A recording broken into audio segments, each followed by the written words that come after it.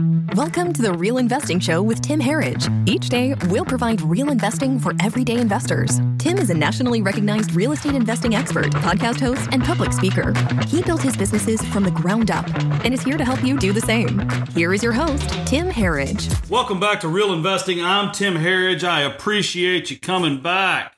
Today, Mary writes, I purchased a home a few months ago with solid comps, showing a $350,000 ARV after repair value. Yesterday, my realtor told me it's looking more like $315,000. I'm really freaking out. What should I do? All right. This is a tough one. The thing here is, oh, wow. Look, in markets like this, you have to understand there is going to be some overreaction. Recently, a friend of mine, he shut down one of his companies and was going to move and take a different job, put his house on the market at $489,000. Didn't get any offers, dropped it to $475,000. Didn't get any offers, dropped it to $450,000. Now he's at $439,000.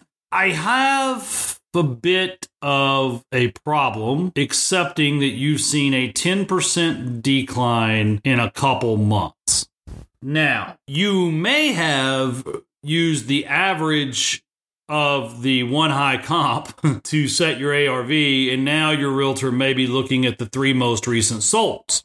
But so far, and Mary, you got to be honest with yourself. Go back and look at the comps you used when you established 350. Did you really have three sold comps in the last 90 to 180 days of a comparable property? Or were you simply looking at it thinking, heck, everybody else is selling for higher than they asked, or, you know, that one house sold for this much a foot? I guess what I'm saying is, first and foremost, in times like this, discipline and skill are going to outweigh luck, number one.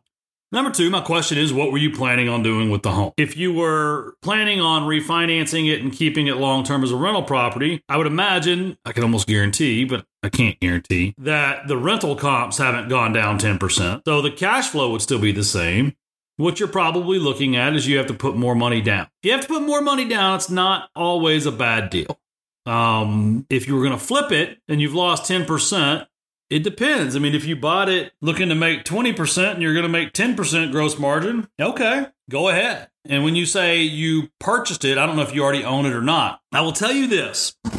Lessons from previous cycles. Number one, if you feel like you've made a mistake, acknowledge your mistake and get out of the mistake. Number two, you cannot rehab your way out of a bad buy. You got to remember this. You cannot rehab your way out of a bad buy. What that means is, just because you want to sell it for $350,000, if the comps say $315,000, the comps say $315,000. Remodel a home the way a $315,000 house is being sold in that neighborhood right now. Sell it.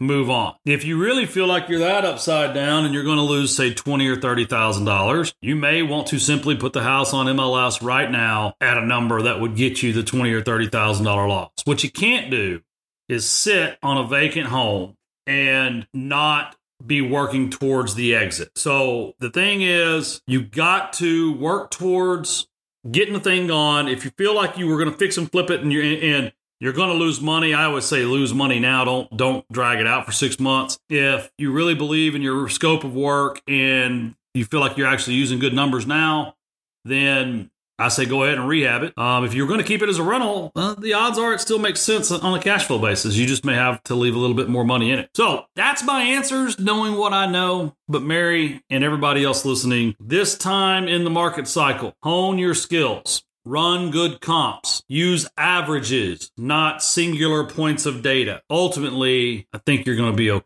Mary, I appreciate you taking the time to write in. I hope everything works out for you. If you're listening and you have questions, hop on over to ihavelunchmoney.com. Submit your question. I'll do my best to get to you, and I'll see you tomorrow. Thank you for hanging out with us today on Real Investing. If you have questions, comments, or feedback, please visit ihavelunchmoney.com. Tim can't wait to hear from you. We're always grateful for your reviews. And if you enjoyed this episode, please subscribe and share it with your friends. Remember, the business is the vehicle, not the dream. See you next time. The preceding program is provided for general education purposes only and does not constitute legal, tax, financial, investment, or other professional advice. No information contained in this program should be construed as financial, investment, or legal advice from any individual, author, host, or guest. You should always consult a financial advisor before investing.